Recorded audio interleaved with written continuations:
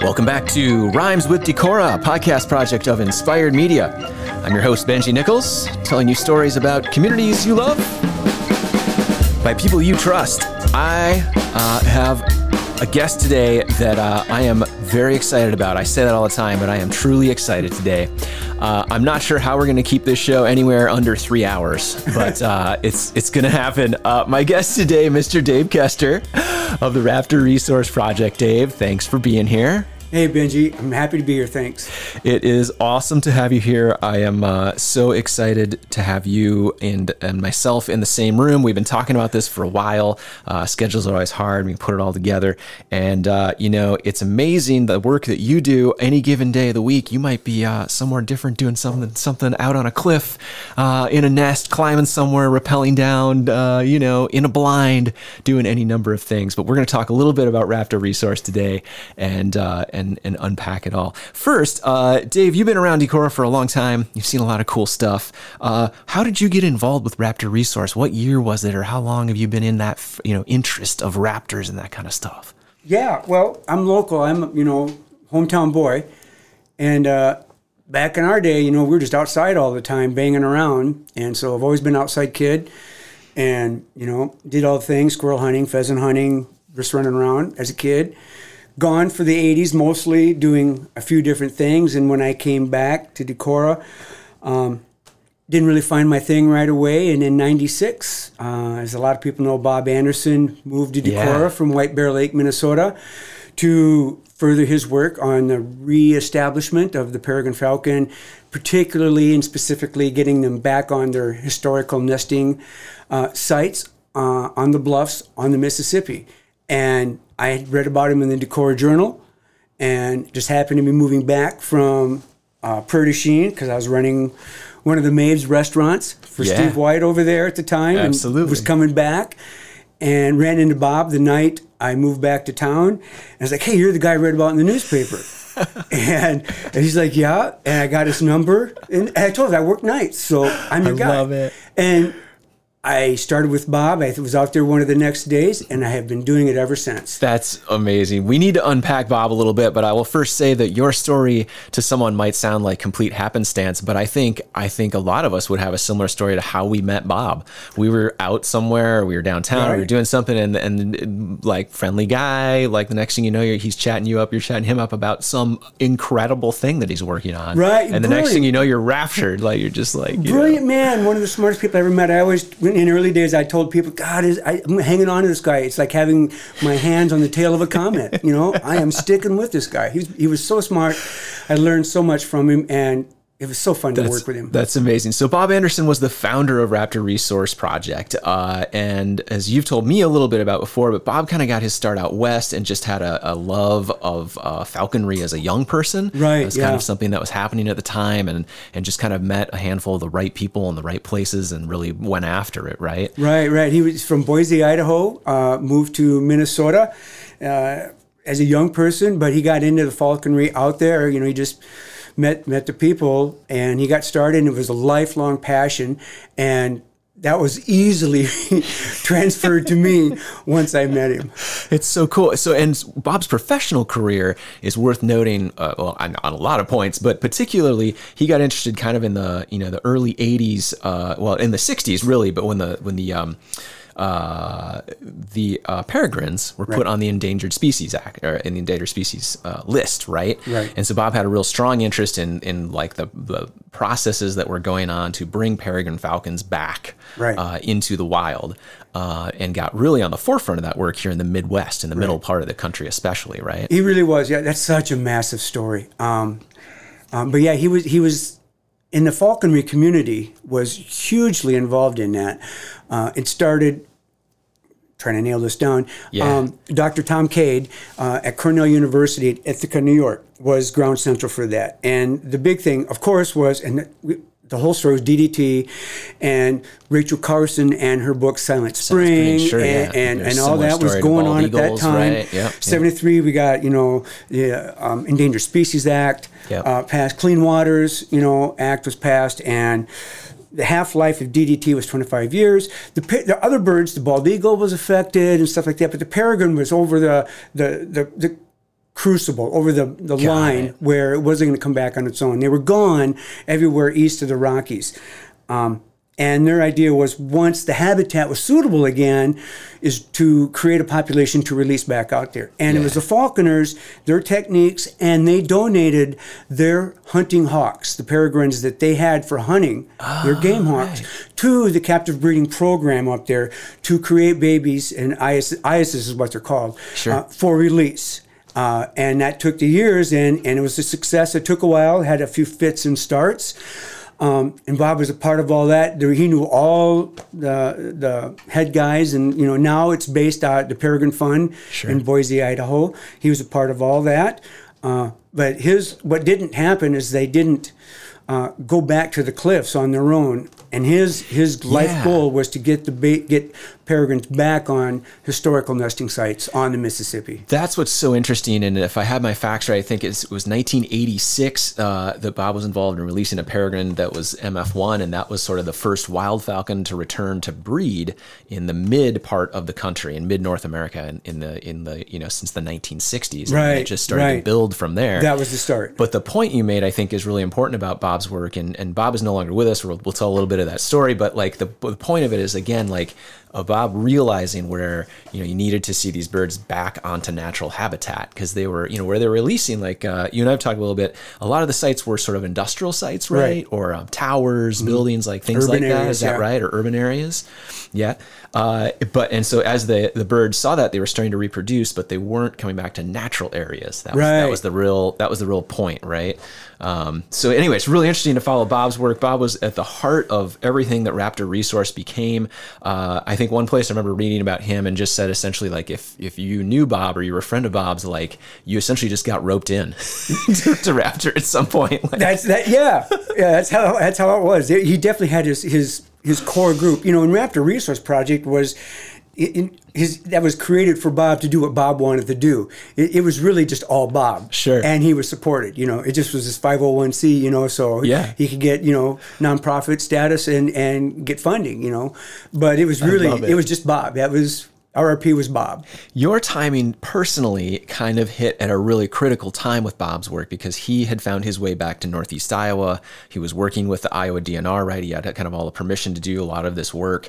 And he was working on putting birds back on cliff sites, specifically in Northeast Iowa, right? Kind of about the time you met him in the mid-90s, is that right? Yeah, it was. I met him in 96 and started work with him immediately. And then he started his... he was already doing the captive breeding. He was a part of the whole breed birds for releases all along.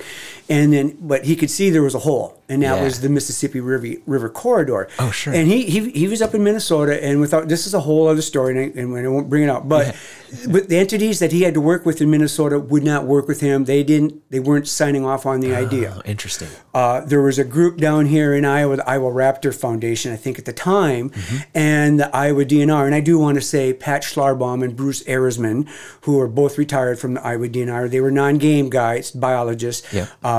They said, "Come to Iowa, Bob. We'll work with you." Oh, wow. And that's why Bob moved here. That's so cool. And then so he moved, got that farm up by Bluffton, built the facilities, and then we worked on the federal level at Effigy Mounds National Monument. That site, if anybody's been out there, the farthest one out on the path, or the walking path, is Hanging Rock. And they would close that off for 2 summers, and we put hack boxes, which are release boxes for putting the babies in, feed them, every day we have to sneak out there and feed the mosquito mile that we were talking about. Oh my gosh. And feed them until we opened up the doors, and we still had to feed them every day. These are on limestone cliff sides, though, right? Hanging off the cliff. This is essentially where these birds can't. So other animals that would eat the babies, other things, you're trying to protect them as much as possible in a natural setting. We had a little electric fence to keep the raccoons off them. Yeah. Oh my gosh. But so he came to Iowa to do that, and that's where the releases were. Yeah. And that was in 98 and 99. Cool. So in Bluffton and Effigy Mounds, those were kind of the first 2. Bluffton's was kind of a test run. Iowa. We did 4 birds up there. Wow. Bob Chapman Jr., who was here in the area then. He's another raptor biologist. Sure. Left for quite a long time, and now is back in the area. And in fact, he's helping me with the banding stations that we're running, and he's over on the Mississippi. So Bob's back, but he was there in that time, and we hacked out or released those 4 peregrine babies on that chimney rock right on the Palisade right at Bluffton. That's that amazing. You canoe underneath every time you paddle the river. And we watched them every day, and it worked. All 4 of those birds survived and lived until dispersal, dispersal. That's incredible. And so it worked. So then we went ahead and continued in 98, 99. And then they reach breeding maturity after 2 years. So the 98 birds in 2000 were looking to set up families, and it worked. We had some of our peregrines being found on cliffs on the Mississippi. One, interestingly enough, was named Gunner. So it was named after one of our local colorful characters. I love it. That was on Maiden Rock in Wisconsin, and that's still one of the most productive cliff sites on the river. Well, that's the amazing part of this story. So this all started with, a lot of the encouragement because of the peregrine falcons. And by the late 90s, right, it was like 1999, the peregrines essentially came off the endangered list. That's it. They came off the list in 99, and we're still doing this work to get them on the site. Absolutely. Because the numbers were up, but they were all urban populations. They were at nest boxes on smokestacks. They were, which just emulates, peregrine. Yeah, it worked to territory. bring the species back. It didn't work to put them where they should be. They weren't historical sites. They were in nest boxes on top of U.S. Bank and La Crosse, or in Minneapolis at the Rochester at the hospital. Yeah, they were looking for these nest boxes and buildings where they were hatched and raised in. Yeah. And there were peregrines that were fighting over these nest boxes within sight of a beautiful cliff that didn't have a pair on it. Oh, that's so interesting. So we needed to release, that was the whole idea, is we had to release these babies on the river, on a cliff. Mm-hmm. So that's what they would recognize to look for when they were trying to set up housekeeping. Yeah. And by the 2000s, by 2000-ish, I mean, I was reading along something like 19 different Mississippi cliff sites and nesting sites. I mean, you guys the program built up pretty quickly. It was really fast. In a not a lot of years, right? It was a massive success. Bob was right, and he was right away. That's amazing. Yeah. And, it's really cool that other organizations saw the work that was getting done and supported it. And, Bob was just relentless in his passion, right? I mean, exactly. Bringing people alongside him. Absolutely. Right? Yeah. What an amazing time for you as well to have gotten to know him and what was going on with Raptor Resource, also because of everything that's to come within the organization, right? In the following decade, which we'll run through in a minute. But it's just a really interesting time, and you really hit it kind of on the head with kind of timing, I would say too, and getting to know Bob, right? I'm just kind of the front end of so much of that. I moved back, right when he moved to town. Yeah. I met him right away. Yeah. Serendipity. That's such a cool thing. So it's really interesting. So the 2000s, you guys are working out on these cliff sites and things. And there's a couple questions I want to ask you about that. We'll do a quick break here in a second and come back in the second half of the show. I'll ask you some of those questions. But for people who don't know, raptorresource.org is where you can find all the information about the project. Through I don't want to short any of the history here so we can keep talking, but a lot of amazing things happened in the early 2000s. By 2009, the Eagle Cam launched, right? The Decorah Eagle Cam. Right. So not only are you working with peregrine falcons, you're working with eagles and some of the opportunities that were here in our area that Bob saw, you saw, other people saw the opportunity for. And I think we got to break that down a little bit too, because we talk about this. And at the time when the online sort of cameras launched, it was essentially just series of photos, right? Series of pictures every couple minutes, right, kind of thing, right? Yeah. It wasn't exactly a moving picture. Right. But you could see what was going on at the nest. Right. You got to look in, and we learned so much from that. And that was really the precursor to what we now think of as like the Nest cams or the Nest flicks. They're everywhere now. This was the first. And the Nest, and they're everywhere now. It's incredible to think about. Bob passed away in 2015, but left this incredible legacy of folks who were doing the work and people that were doing the work, and a team of people all over the country, really, and all over the Midwest, which is remarkable to think about. So I think we'll do a quick break, Dave. Dave Kester, my guest today with Raptor Resource Project. Dave, so many titles. Master Bander. I like that a lot. We should break that down in a minute. You do a lot of the field research, which we talk about here, the stations that's up at Luther College, some of the property here outside of town, a bunch of stuff. So we're going to come right back. This is Rhymes with Decorah. Dave Kester, my guest from the Raptor Resource Project. Thanks for being here. We're going to be right back and talk some more, Dave. Thanks.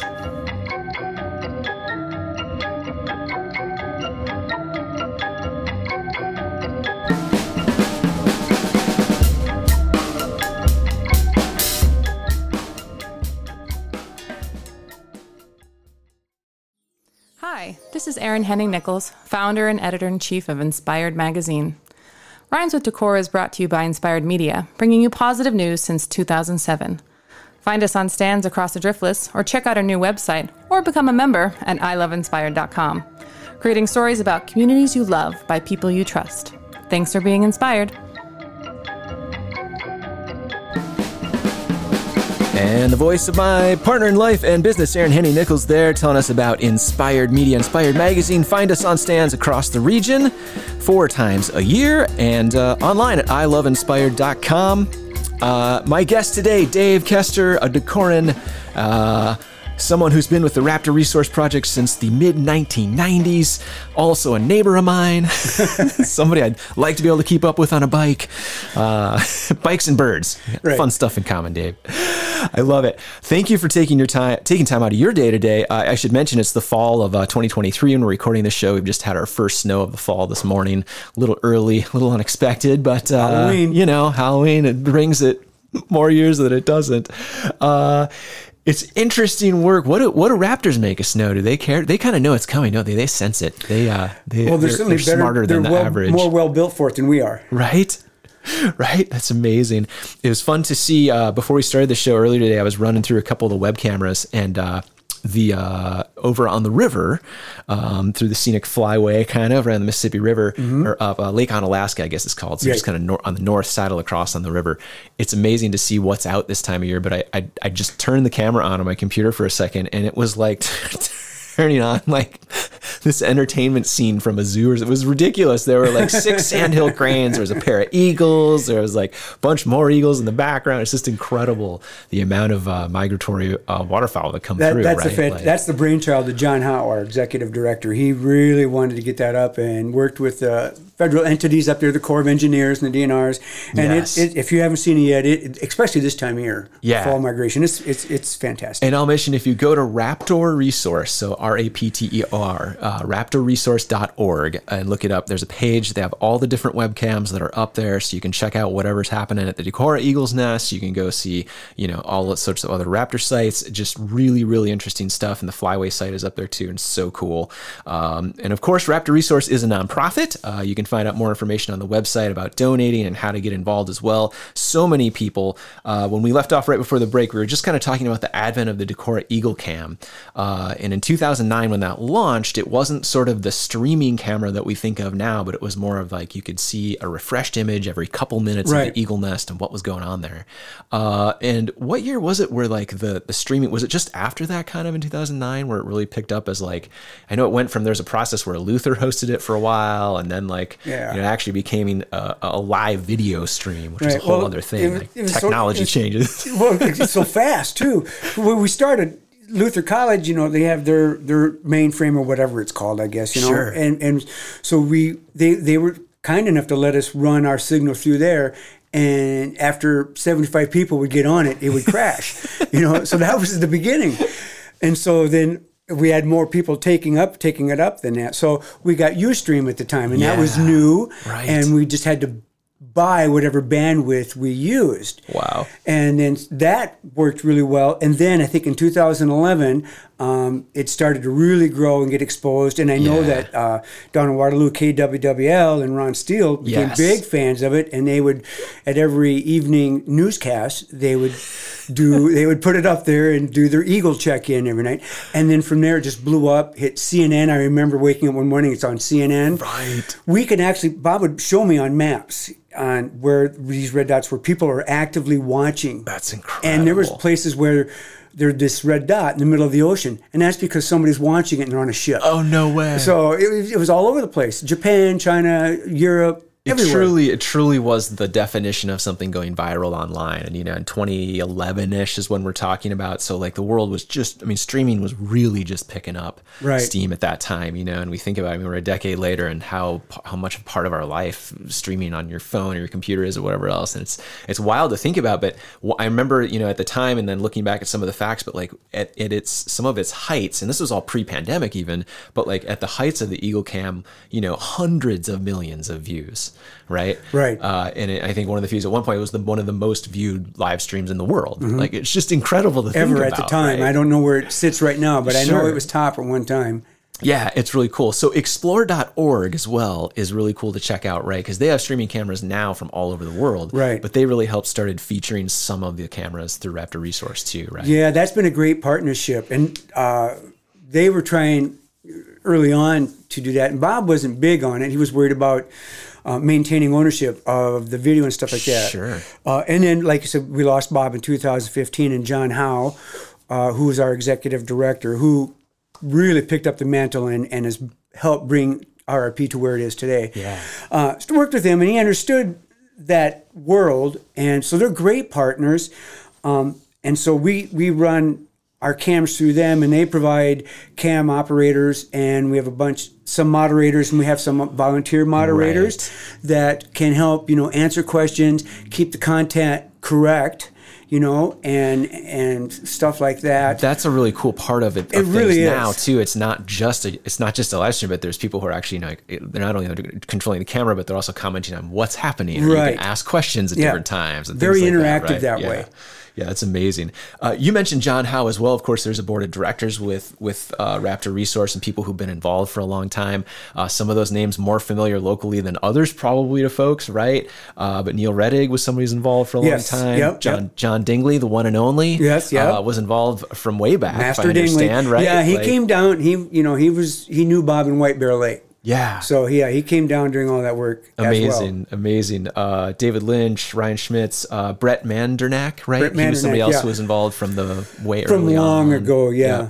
He was there, and like I said before, RRP was built for Bob to do what Bob wanted to do. Yeah. And he was just, it's all a bunch of Raptor heads originally, and we were just, to help Bob do what Bob wanted to do, and now it's growing into more, and this might be where I make my pitch is like, we are a bunch of Raptor heads, and RRP is really growing, and we are looking to fill our board of directors has open slots, and we need professional people who know how to operate in that world to help us continue growing. That's awesome.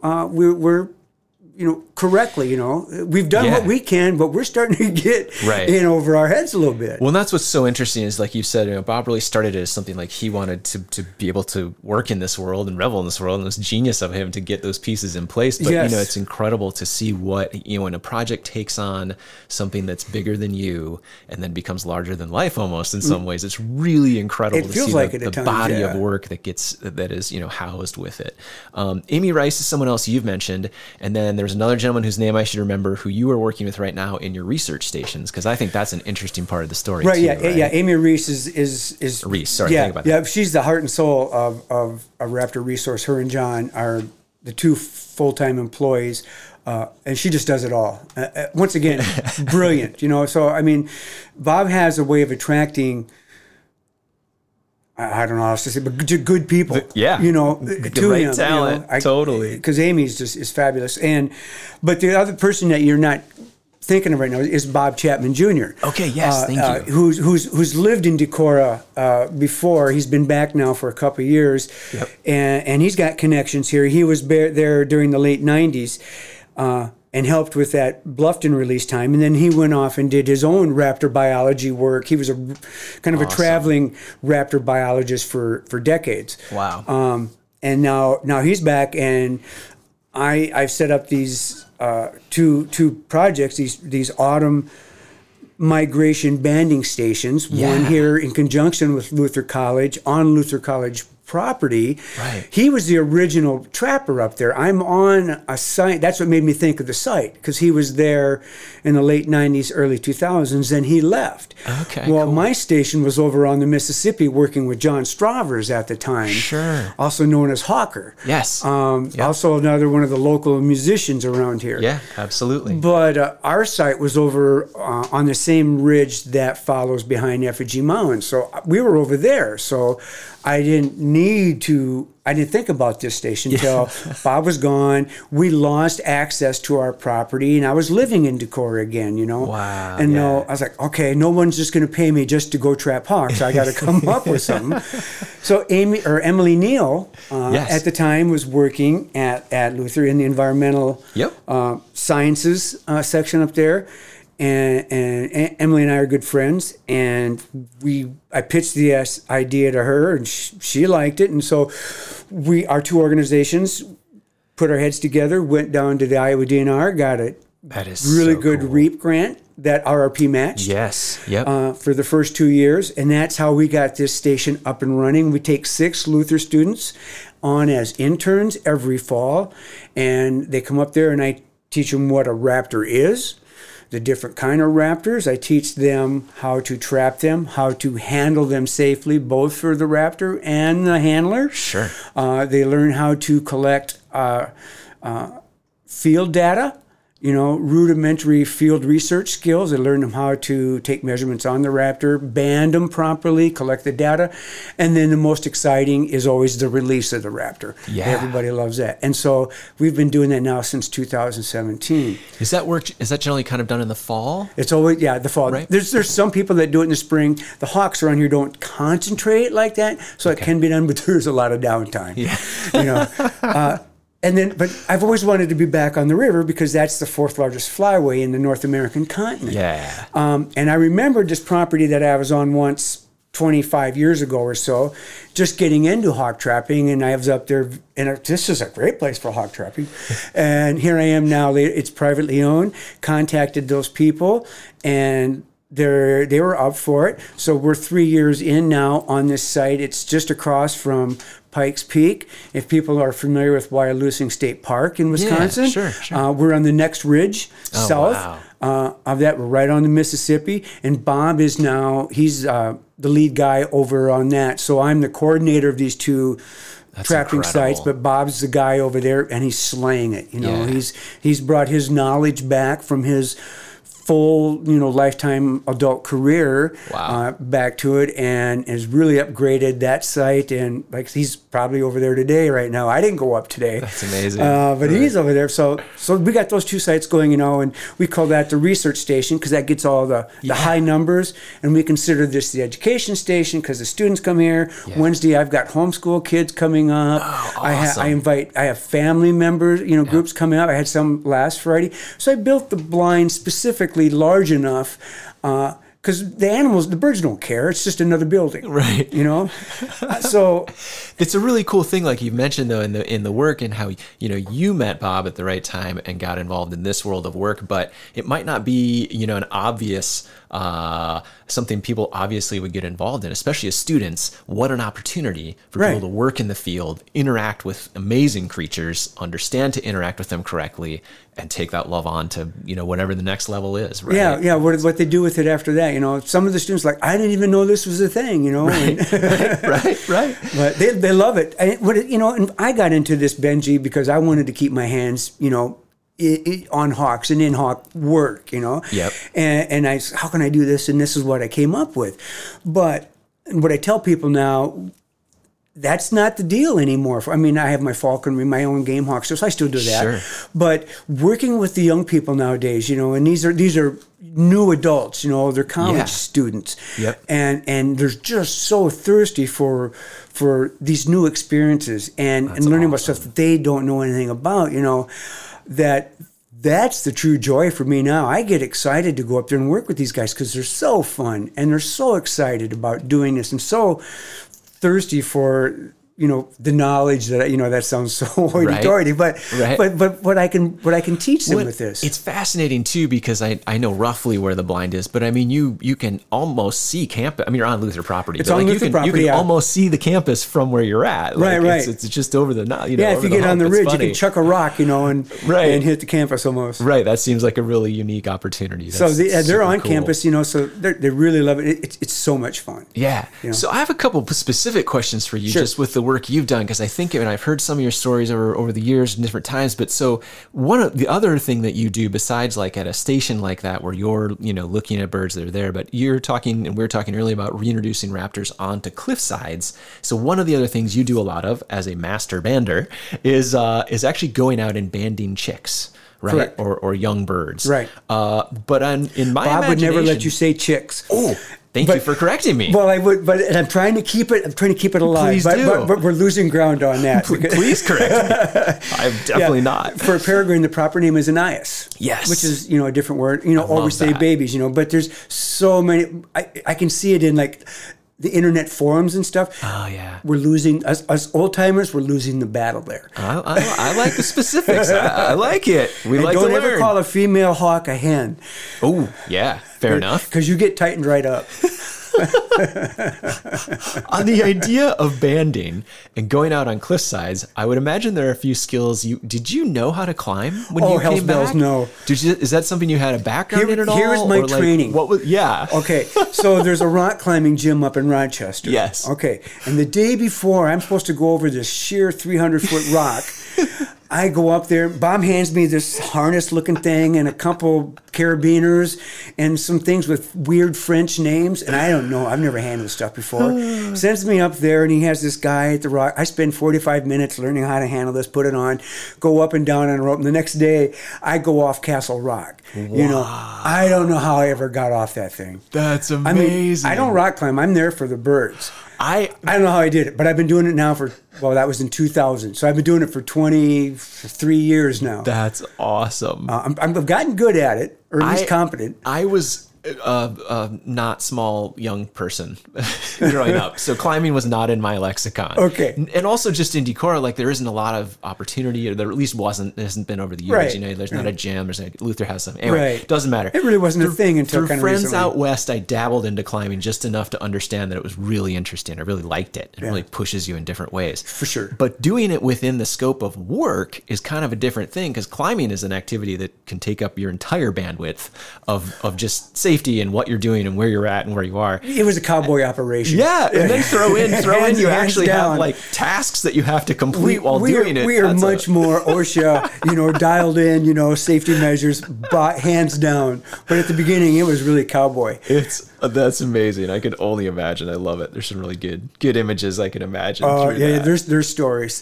Oh man, I love it. And of course, the other part of it then too is, you didn't have a previous experience before meeting Bob, just in raptors, keeping birds, thinking of that, and like we have talked about briefly, like that is a millennia, that is a history old topic, centuries, millennia of keeping falconers and keeping birds and things like that, and of course a much different world now. But like something you'd mentioned to me before we started the show is like it's a very it's not self-policed. There are a lot of rules. There are a lot of regulations, both state and federal anymore. Mm-hmm. But the people who are interested in falconry are there because of the animals, because of the birds. For the love of them, absolutely. And the passion with them. Yes, and making it's not a hobby. Yeah. It's a lifestyle. Yeah. Right. Truly. Right. That's amazing. And again, so if people are interested, Raptor Resource, go check out what's there, find out what's going on, and reach out, right? That was one of your famous Bob stories you were telling me as well, is you might get to know Bob, but he wasn't going to call you up. Right. You had to call him every day. You had to show up. I love that. I love it. And a character indeed. Dave Kester has been my guest today from the Raptor Resource Project. Dave, I think it would be so much fun to do a couple more shows in the future. I think it'd be fun to talk to other young people who've gotten involved, or go out and site visit with you. I have no idea what we could do with this. You need to come up to the blind. We have a month left. At least. This should kick them on this nasty weather today. So, right. Because it's been a little slow because it's so nice. But no, you need to see it. I love it. Come on up. I look forward to doing it, and we'll have to see what we can do about making another show out of it and doing some fun stuff. I'm at your disposal. Awesome. RaptorResource.org is where you can find all the information about it. Go online, find out about it, make a donation, check out the webcams, all of the work. It's all there. Dave, one other fun question we sometimes ask people that's out of the realm. What's a perfect Saturday in Dave Kester's world these days? Oh, goodness What does that gracious. look like in Decorah land, huh? Well, the Raptor, obviously the Raptor thing, but sometimes a seasonal thing. I'm not doing that. But by living in Decorah, I live in a trailhead. Nice. So I open up my garage door. I pick what style of bike ride I'm doing that day. I pick my bike that is appropriate for that ride. And I roll out with one of my buddies or a bunch of my buddies. And I'd go bicycle riding and socialize and live in this community. That is the dream, man. That's it, yeah. I love it. I love it. Thanks for sharing that with us. Again, Dave Kester from the Raptor Resource Project, my guest today on Rhymes with Decorah. Check it all out, raptorresource.org. Thanks for tuning in. We'll catch you next time on Rhymes with Decorah. Thanks, Dave. Thanks, Benji.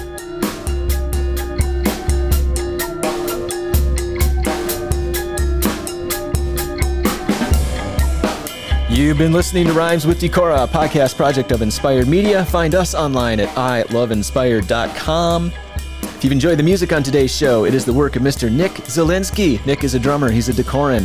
You can find him on Instagram or a bunch of other places at Indicative of Drumming. Also has a series of shows coming up at Art House throughout the next year. We'll talk about that more in a future show. Thanks for tuning in. It's Rhymes with Decorah.